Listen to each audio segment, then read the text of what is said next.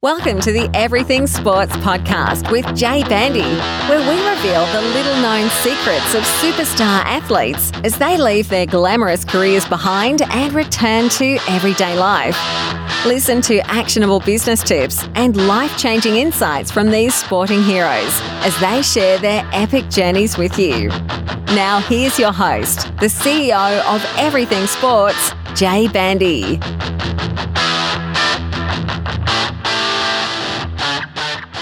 Today I welcome a guy who had a long and distinguished career in the NRL and the English Super League, spanning 15 seasons, playing a total of 173 NRL matches for the Newcastle Knights, Melbourne Storm and the Penrith Panthers, also playing 100 Super League matches for the Hull Kingston Rovers. He has played under some of the greatest coaches in the sport of rugby league and also alongside some of the best rugby league players ever to play the game, current and future immortals. Got Andrew Johns, Cameron Smith, Billy Slater and Greg Inglis. He also represented the United States rugby league team, playing 4 matches for the Tomahawks and also 1 match for New South Wales country. He was born in the United States, Myrtle Beach, South Carolina, due to his dad being on the professional golfing tour and competing in the 1981 US Open. In his junior years, he played rugby league for the Valentine Elibana Junior Rugby League Club in the Newcastle competition, and since retiring from the game, he is now the General Manager of Player Relations for the Rugby League Players Association, the RLPA. It is with great pleasure I welcome Clint Newton. Welcome, Clint. Thanks, Jay. Thanks for having me. No worries, mate. Thanks for coming on. And son of a professional golfer, Jack Newton, how's your golf game? Mate, Dad always refers to my game as very much as army golf, where it's very left, right. But I'm always happy to try and take his money. There's no letting up just because he's got one arm and one eye, let me tell you. I enjoy it. It's good to get out of the golf course when I can get a chance. Very good. Been pretty busy with the RLP. I imagine you wouldn't get too much time these days, but a few charity golf days and stuff like that, I imagine you have a hit in. Yeah, every now and then I get a chance to. Ultimately I love being outdoors, love playing sport. So when I get an opportunity, I'll grab it. But when golf takes, 4 or 5 hours of your time, it can be rather challenging, particularly with 2 young daughters and a wife at home. So, yeah. I understand that, mate. I've got 3 of my own, so I know where you come from. You played a couple of games there. What's the state of rugby league over there at the moment? I know there's a bit of drama there at Manly with Darcy leaving and joining the Toronto Wolfpack and Sean Rutchison, the head coach of the USA team over there. Do you know much about what's going on over there at the moment? Yeah, I think that it was obviously a disappointing World Cup for them last year, particularly on the back of the previous campaign. But, there was obviously a bit of a change of roster and whatnot. But I think that, ultimately where that competition needs to get to, and to be honest, great level of involvement over there is that they just need to, galvanise and pull in the same direction, because it has been rather fractured over a long period of time. And I think the advancement of rugby league in Canada and potentially some new teams coming into the competition, like New York Syndicate that's put an application in to join the championship or the Division 1 in the Super League. I think that sort of stuff is great, and hopefully that's the catalyst for some much needed change.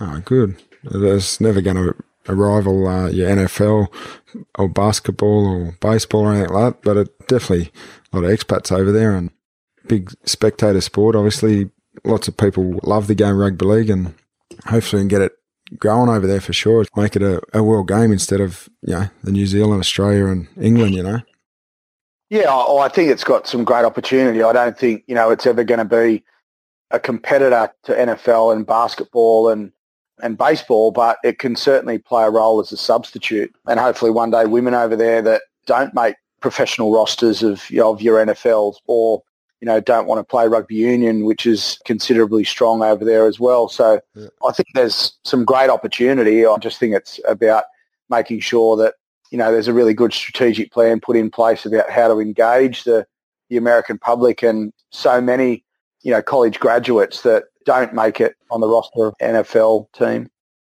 Oh, very good, mate. Good insight there into the state of play over there in the USA in rugby league for the rugby league listeners out there. But just moving into it, mate, Clint, could you share with our listeners why you think transitioning smoothly out of the NRL and public life is so critical. I realise you're still a little bit in the public life there with the RLPA and what you're doing there, but not as much as you used to be when you were an NRL player.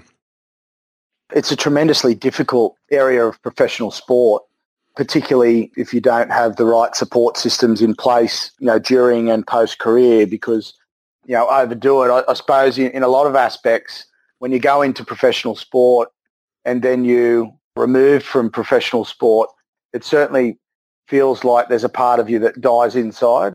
For some people, and I would suggest all athletes, they do go through some transitional struggles, but they vary in the impact that it's going to have on their overall well-being. But it's such an important part of sport, is getting enough things in place and exposing, all athletes, not just rugby league, that they're passionate about outside of their chosen sport. And I think that, there's now genuine data out there that will show that the 24/7 athlete is, one, it's not sustainable, and two, it's not healthy, particularly for the transitioning athlete. And because it is a different world to the one that you become accustomed to and ultimately love. So it's critical that we get it right, and athletes and the people around them elevate it to the level that it's required and it's necessary. Yeah, for sure, mate. In episode 3 with Big Josh Stewart, I'd imagine you run into Josh here and there, but he says that NRL equals not real long, and he's pretty true there. On the average is 48 games or something like that, so it isn't real long for a lot of players. The small minority get through past 100, 150, 200 games. Yeah, it is. I mean, there's some statistics out now that obviously that will show that the average time of a rugby league player now in the professional environment is around 6 years. Yep. So when you look at the life expectancy of most Australians, we're living much longer now. So when you subtract 6 years from the life expectancy of say 85 or less, it's a really insignificant amount of time as opposed to what else is going to be happening around you outside of rugby league. But it can play a significant role in actually, making your life move from success to significance if you use the time wisely, particularly now. There's a great opportunity now if you come into the professional rugby league environment, and even those that don't make the 30 to 36 man roster, there is a great deal of support and infrastructure now around that. I mean, is there more work to be done? Of course there is, but we're in a good place at the moment. And I think that whilst ever we keep valuing, player well-being and the holistic development of our people, I think that we're going to give people, both men and women now, considering their competition starts at the end of the year, we're going to give them the best opportunity to leave the game better than what they came into it. And that's the most exciting thing from my point of view. That's the aim of everything, I think, whether it be business or a job or anything you're going into. If you can leave it better than when you came into it, that's awesome. Yeah, well, I think it comes back to the legacy piece, I suppose. It's, my father always was very big on it. It's about what you started with, what you finish with, and the legacy you leave in between. And I think that's really important, because you can still have a legacy or leave a legacy in a short amount of time. It just depends on what impact you're generating on other people around you. And if you go in there with a mindset of, yep, I want to be successful, but also I want to help others reach their potential and have success, I think, in my view, I believe that certainly goes a long way to helping with your transition, because you actually feel like you've had an impact, and you can look back, whether those guys continue on playing, you can basically say, I was a part of their development, or I helped them or assisted them in reaching some of their goals and ultimately their dreams, Yeah, that's it, mate. I think you mentioned it, just probably getting a bit of different perspective on things. That's good, mate. But how would you describe the process of transitioning for yourself out of the NRL? Yeah, I mean, it was difficult. I don't think it was as difficult as, what many other professional athletes have gone through. But like I said, there was, a little part of you, even the moment that I announced my retirement, to my family and my team and to the rugby league community, there is a moment of mourning, and it's not trying to dramatise the situation. And, hopefully listeners to understand that it's a different type of mourning to losing a family member or being a part of, something unjust. It's just that when something is removed or is going to be removed from your life that has meant so much to you, you do go into mourning. Fortunately enough for me, I put some things in place that, long before I announced my retirement. And to be honest, Jay, if you had have wound the clock back and did a survey of the people that I was around at 13 when I first started playing rugby league, or quite possibly up to the age of 17 until I made, the Knights jersey flag team, I would suggest there would have probably been my mum and dad and maybe a couple of other people that would have believed in my ability to play rugby league. So I was 1,000,000 to 1 and blowing at 13 to actually play first grade. So it was just the fact that, my transition in, I think, certainly assisted with my transition out, because from an early age I got used to rejection. Yep. It was a huge part of my development, and I think that's certainly something that many people need to understand, and they need to look at rejection through a different lens, because I think the earlier you can get comfortable with rejection, it's not about accepting it and saying, okay, like I'm not going to continue on my pursuit for whatever it is that you're most passionate about.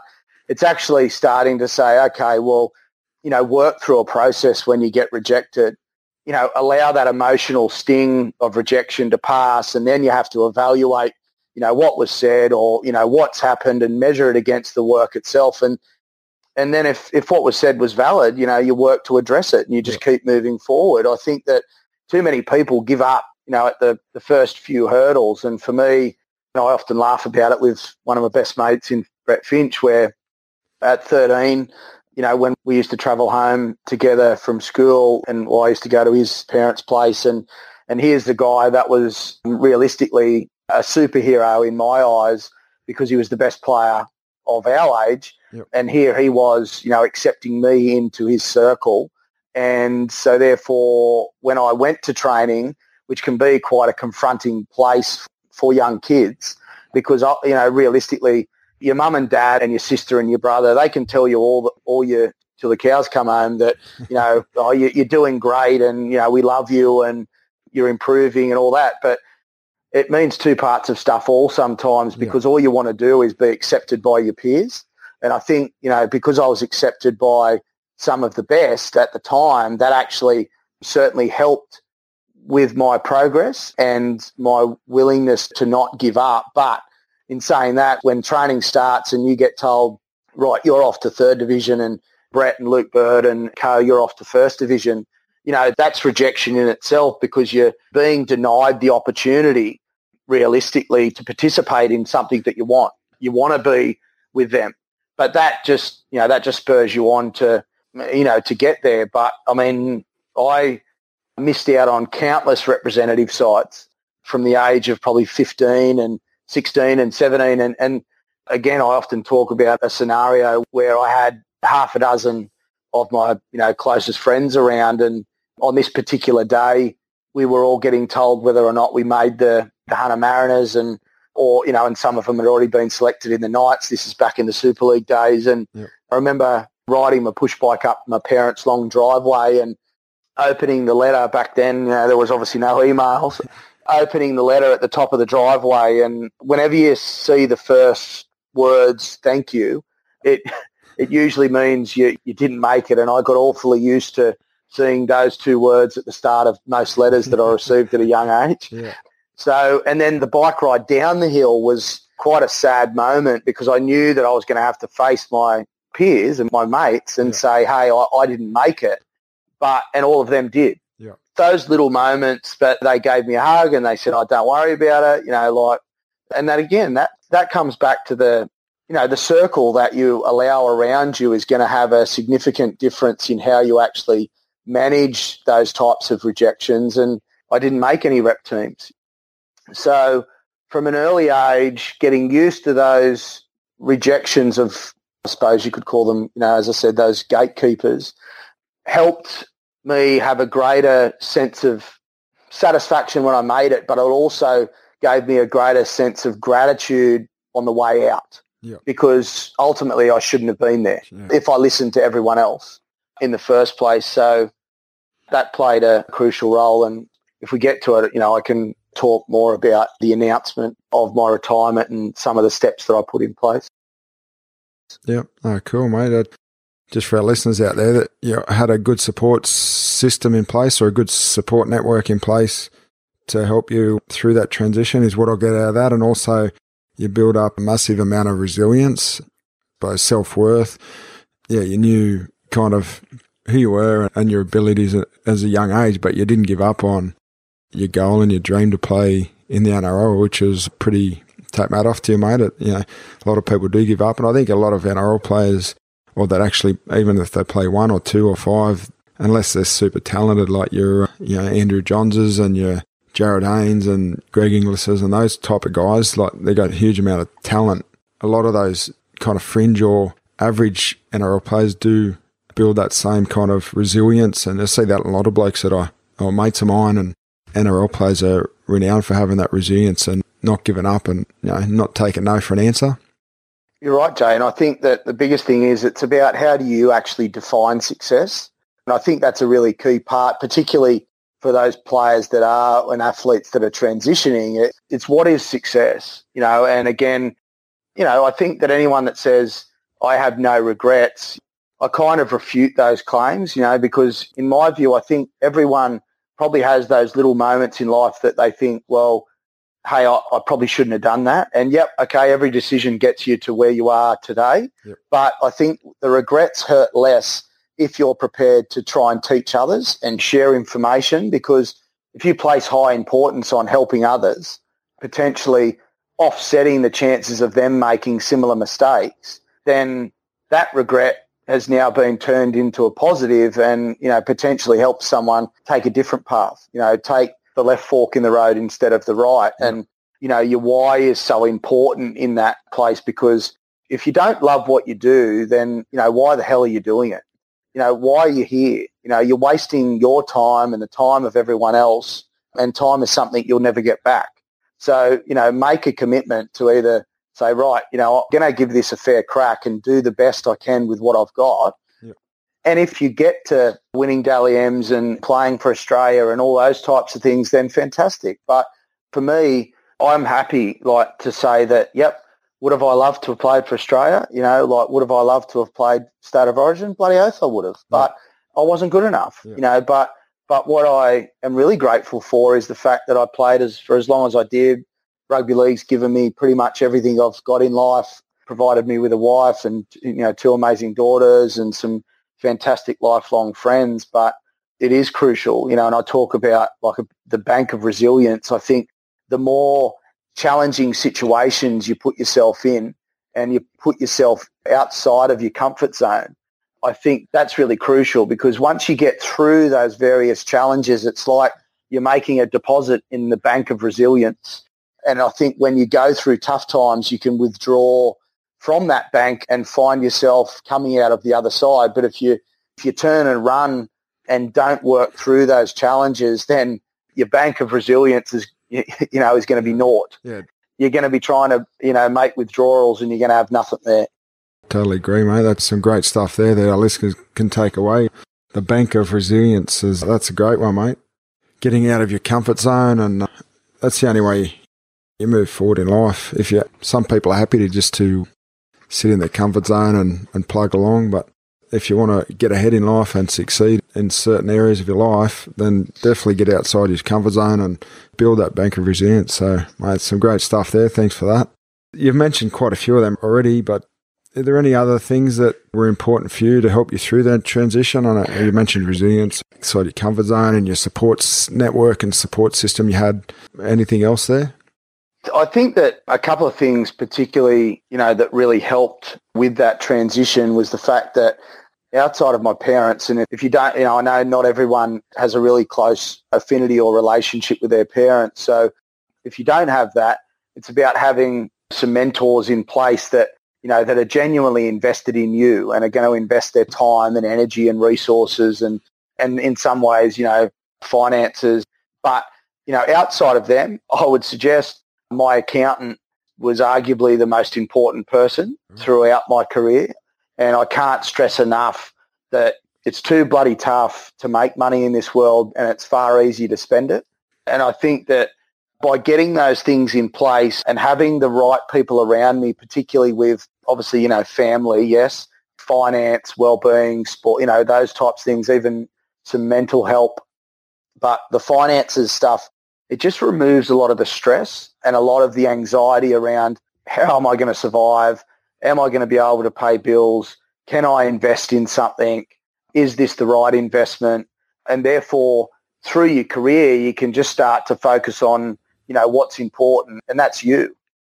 Your progression through the ranks and onto being a professional athlete or rugby league player in my case. So when I knew that things were in place there and I could make some investments, so therefore, if my world was to cave in tomorrow, and this is, back when I was in my early 20s, I knew that I was going to be okay financially because I had put some things in place. With the limited money I got at an early age from rugby league, I invested well. I stayed at home, which I often copped a fair bit of flack about. But, like if you've got the opportunity and you get on well with your parents, it just blows my mind that people want to move. So if you've got an opportunity to stay at home, save money, yes, contribute, to the family where you've got the opportunity. But those types of things, certainly helped. And then at the back end of my career, Jay, I was able to make decisions that were no way connected with financial rewards. I think that's the real challenge for some people, is that when you're making decisions about predominantly based on financial gain, I haven't seen too many great outcomes on the back of that, because when times get tough, the money that's going into your bank account is not going to actually spur you on to take that extra step or to lift that extra rep or to fill the space in the defensive line or make various sacrifices, because it's not tangible. Like, you can feel it and that, but money has no feeling. Yeah. It's the relationships that you have around you that are going to make you those sacrifices. So that helped with my transition when I came back to Newcastle and I was on minimum wage, which was the lowest amount of money that I'd been on probably since of the age of 21. Yep. And I was able to let go of the ego that was attached to money. And I think that's, again, something that, some professional athletes, they define their worth by their contractual value. And that's a mistake, because the day you get the tap at the door to say, hey, you're no longer required, or, hey, here's a pay cut, it can actually cut quite deep for some athletes. And, I think it's really important to not define your success or your self-worth or your worth to a club or an organisation based on your contractual value. That was never going to define my level of investment back into the Knights. I refer to, a really great quote to, during that period where I made my announcement to retire, that the struggle ends when the gratitude begins. And I actually, on the very day that I announced my retirement, I just finished a resilience project. Hugh, who does the resilience project, has been doing some fantastic work, around the country. And he talked a lot about mindfulness, empathy and gratitude. That was a real defining moment, there, because it was like, hey, be grateful for what I've had, not what I'm losing. And as you've said, and, hear you about your career, and, you were obviously a tremendous player, at a young age. If you're able to play one first grade game or 300, it's just, again, it comes back to being grateful for the opportunity that you were provided. And that really helped with my transition out, because I started taking mental snapshots on my way out. And yes, I was lucky enough to go out on my own terms. So therefore, anyone that, I would suggest you give yourself time through your career to actually stop, reflect, have a look around, take that mental snapshot, because you never know when the final sort of whistle's going to blow on your career. So I was just sort of really grateful for everything I had and all the relationships that I'd been able to build and forge. And I just started to slow everything down when I'd run out of the tunnel at what now is, McDonald Jones Home Stadium, and that I'd have a look around. I'd look at people's faces. I'd look in the change rooms before we'd run out or after the game, and you just take those moments in, because they're gone in a blink of an eye. I can't believe that my 15-year career is over, and it just happened so fast. The other thing, Jay, that really helped me was I was very focused on community initiatives. I'm very strong with domestic violence through White Ribbon and the Australian Childhood Foundation, which deals with neglected and abused and traumatised children. That, again, gives you that sense of gratitude and empathy and mindfulness, because I think the more you engage with community, the better perspective it can give you and the better understanding you have of the world around you. And you realise that, when you're playing sport, you have a great opportunity to have a positive impact on society, really, because you've got a better platform than the large majority of the population in this country and, around the world. And I found that investing in community, it gave me a much more sustainable feeling of adrenaline or, of positive emotions, because, a try, when you score a try or you have a good run, it's basically over in a few minutes. And yes, you can reflect on it. But when you've actually had a positive impact on someone's life, for me anyway, it stays with you for days, weeks, months, years, and it's like, gambling. Why do we gamble? Well, you put a bet on, you win, it gives you that instant hit of endorphins and adrenaline. And then you say, well, because it wasn't that meaningful, it's like, well, I want to go again. So that was really important to me, was the community initiatives and the investment back in community. So some more great stuff there that you just mentioned. The struggle ends when the gratitude begins. Great quote there. And you talked about just then is, getting a different perspective on life, having a positive impact on others and helping others gives you a greater sense of worth and self-confidence, and you're putting into others. That's some great stuff there that people can take away and hopefully implement in their own lives and help them through a transition or a challenge, or someone might have lost their job, or my sister-in-law just made redundant on Monday actually. So people in life go through things, but there's things out there that they can draw on from possibly this conversation or other things that can help them through that. Go and help someone, an elderly, mow their lawn, or I don't know, something. There's plenty of stuff out there you can do to help others, So yeah, there's so many opportunities, Jay, and I think that that's certainly something that you miss as a player. And fortunate enough, I am still, heavily involved in those types of things. But I think what sport does is it gives you an opportunity, and rugby league particularly is really proactive in the community space. And you would remember from your time, like you're out doing school clinics, or you're going to hospital visits, or you're feeding the homeless, or you're going to, see a sick kid, or you're making someone's day-to-day life better. And I think when you are removed from that professional environment, I think, certainly in my view, I think some athletes or players, they can be lost, Yep. In that regard, because it's like, well, where do I go now? Yep. Like, where do I go to get that high? Yep. And there's probably a little bit of the ego around the fact that I've now retired, so therefore would someone in hospital want to see me? Yeah. Or would a kid want to know me or whatever? And, I had a big think about it the other day, and when someone asked me about do I miss signing autographs and whatnot, and I'd have to say I don't miss the signature. I don't miss that. That's not, but on reflection, I actually miss what the signature meant for that person and the feeling they got on the back of, you or others signing something that they really cherish. Mm. So it wasn't the signature, it was the effect that you're having on someone else.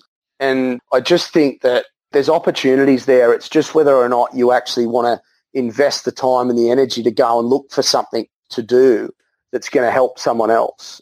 One of probably the struggles with transitioning is I think that when you've been removed from, that environment, and again, because I was so heavily involved in the RLPA on my transition out, my time was starting to be invested in other things outside of rugby league. Yep. And it actually took the focus off just playing. And that's where I said earlier about that 24/7 athlete. It just doesn't work. Yep. And by investing in things outside of the game, which through the NRL Wellbeing Education Team and through the RLPA that obviously assists with all the funding, players are getting educations. They are, going to vocational studies and work placement, and they are investing in themselves. So therefore, they do have a focus outside of it. And it's proven now through stats and data that by investing in yourself outside of your sport, in rugby league particularly, based on the information I've seen, you're going to play longer, you're going to have a greater level of success, you're going to be picked in the first team more,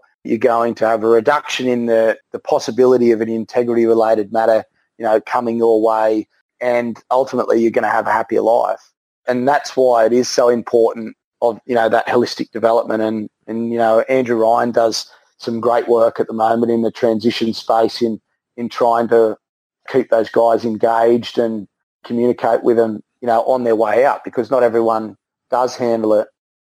Alcohol and those types of things also play a pretty significant role in transitioning out. And when you're feeling down about something, exposing yourself to those types of things can, escalate the emotions and feelings that you have. And, I often say to people, alcohol or illicit drugs or anything, it's borrowing happiness from tomorrow. Yeah. It's a really important point to think about. And if used in the right amounts, having a beer can be great, but if you're going through something, it also can have a really negative impact. Yeah, definitely, mate.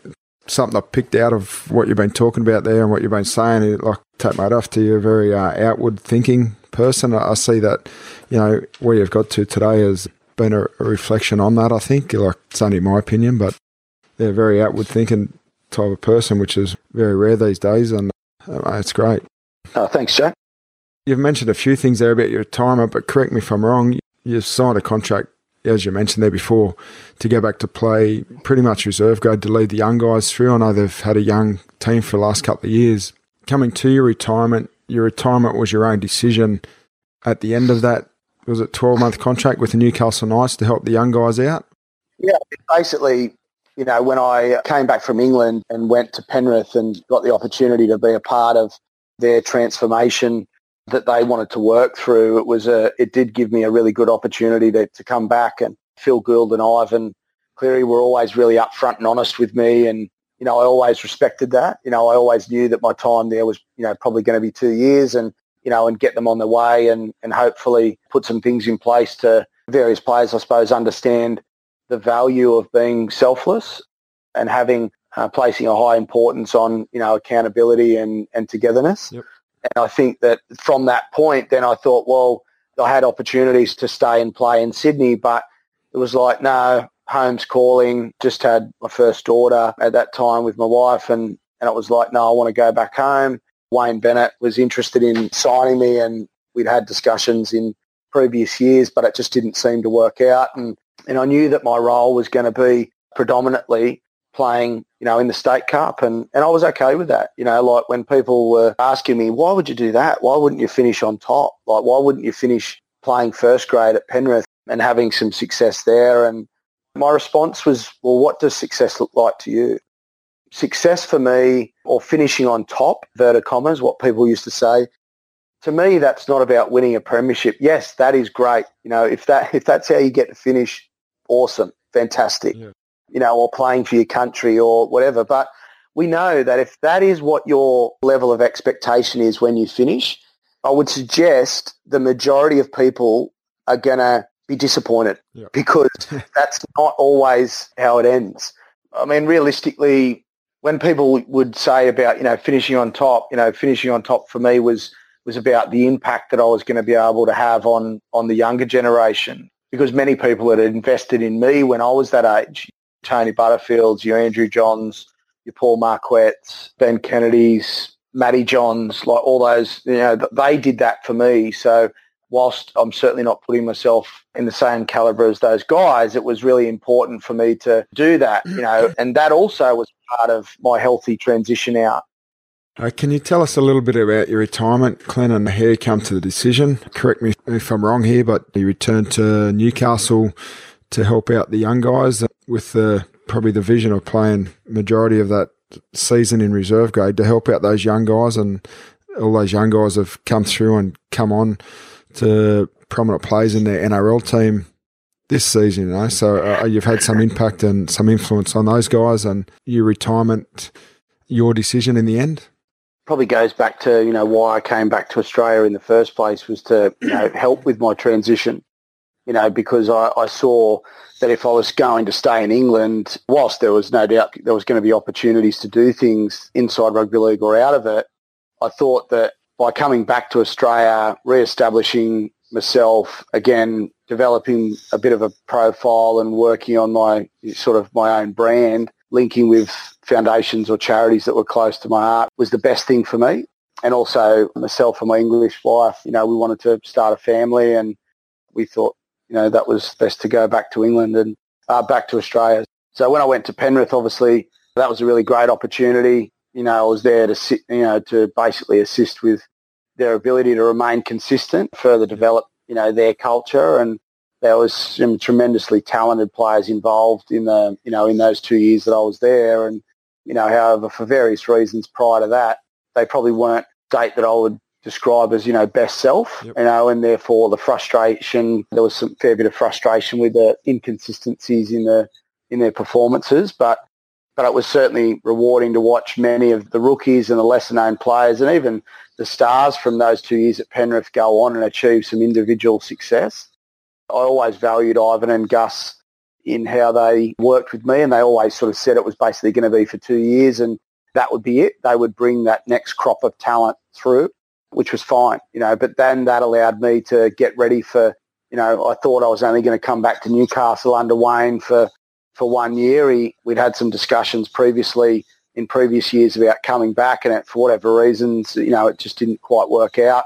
But I saw it as a great opportunity to play under Wayne, and I thought that was a good opportunity to close out my career and, under a guy that, arguably one of the best. Again, was very honest with me, had no expectations, on playing first grade whilst I wanted to. That wasn't the purpose of me rejoining the club. The purpose was about, helping some of the next crop of players through and give back to the club that started me on, on this amazing journey. So therefore, the key for me was to not, as I think I've said earlier, to not allow my sort of contract value define my level of investment back into the club and the players. Yep. Because I was on minimum wage or less than minimum wage, and that was fine. But again, it goes back to my previous conversation, in my previous answer. I was able to make that decision based on the decisions I'd made earlier in my career about good investment, saving, that sort of having a bit of that financial well-being in place. So to be a part of a group that went through to the grand final in State Cup, we didn't win it in 2014, but we were there. We got beat by a very good Penrith side, which, the clear majority of those guys are playing first grade now and flying. That was good. That was a bit of a bittersweet moment for me. Like, I wanted to win for my club, but getting beat by Penrith, after just being there the previous year was also rewarding. And then I thought that was going to be it. And Matt Gidley asked whether I wanted to go around again, and my body was still in, reasonable shape. And, I thought, why not? Again, was able to give myself more time to get ready for transitioning out. I got more heavily involved with the RLPA. And so that was sort of taking my focus off, just playing football. My daughter was one, obviously turning 2 at the end of 2015. And again, to be a part of that squad, to go on to the grand final again as captain, but also playing, a dozen first grade games under Bedsy and finishing my career there in first grade, that was certainly a highlight as well.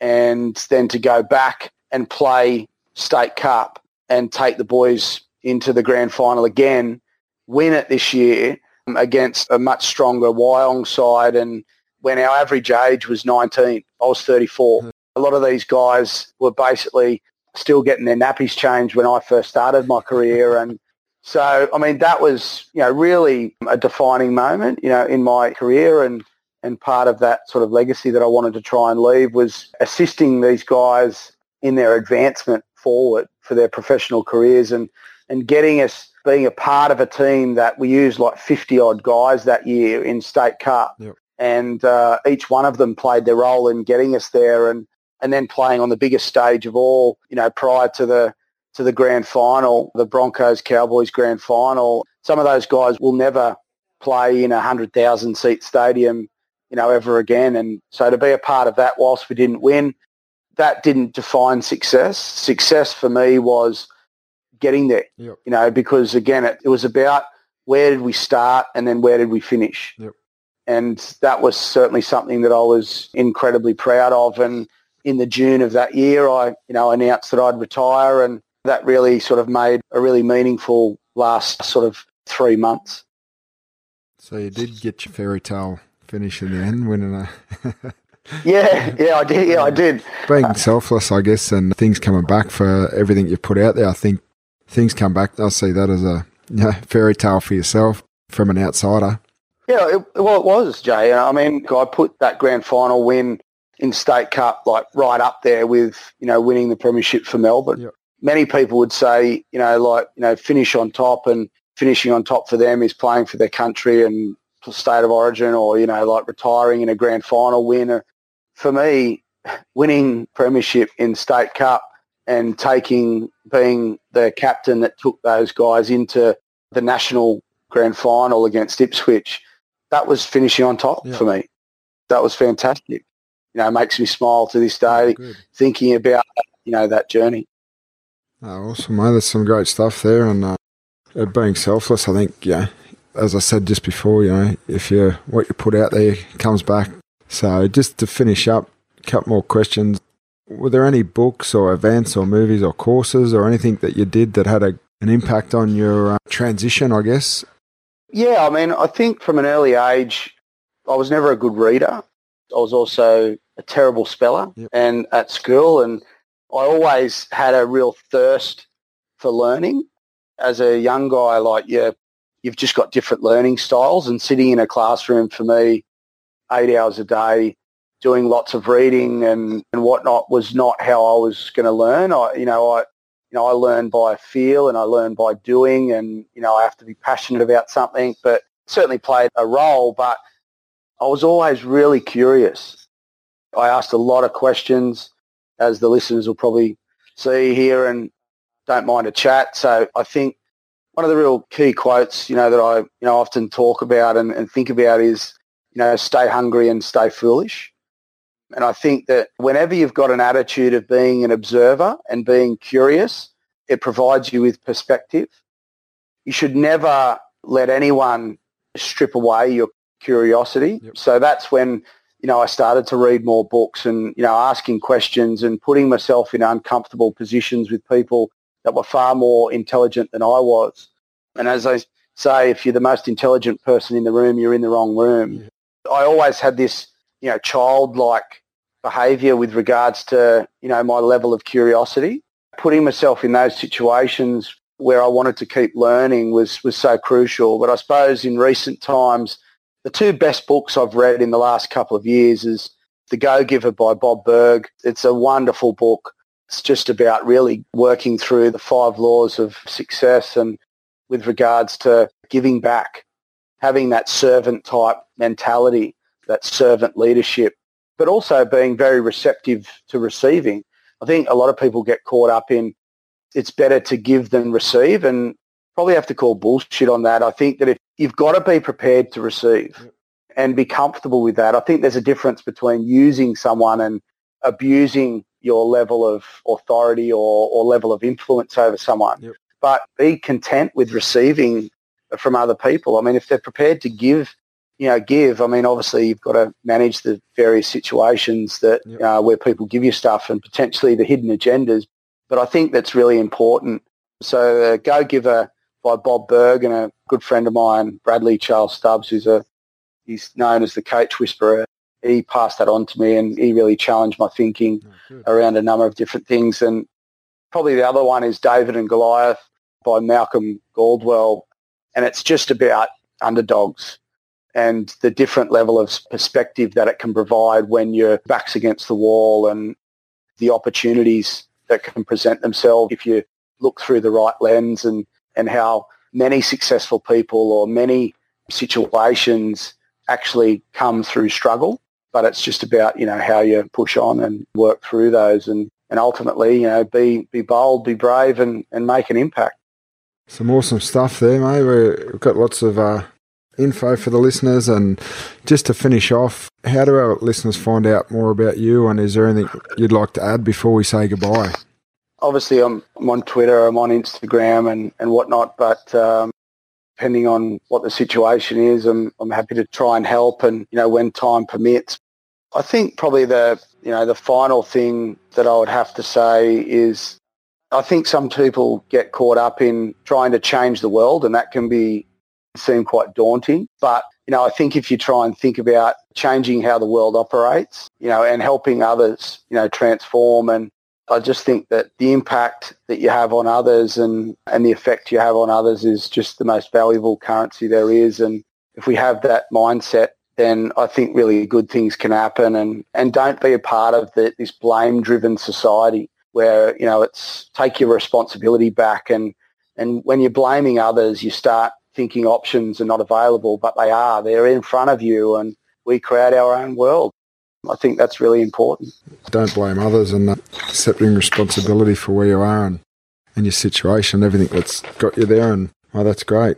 Just a little recap. Great things that I've got out of what we've talked about today is resilience, being very given, helping others, getting a perspective on life, your struggles, and being resilient. Yeah, probably one of the big things, resilience and giving, is what we've got out of today.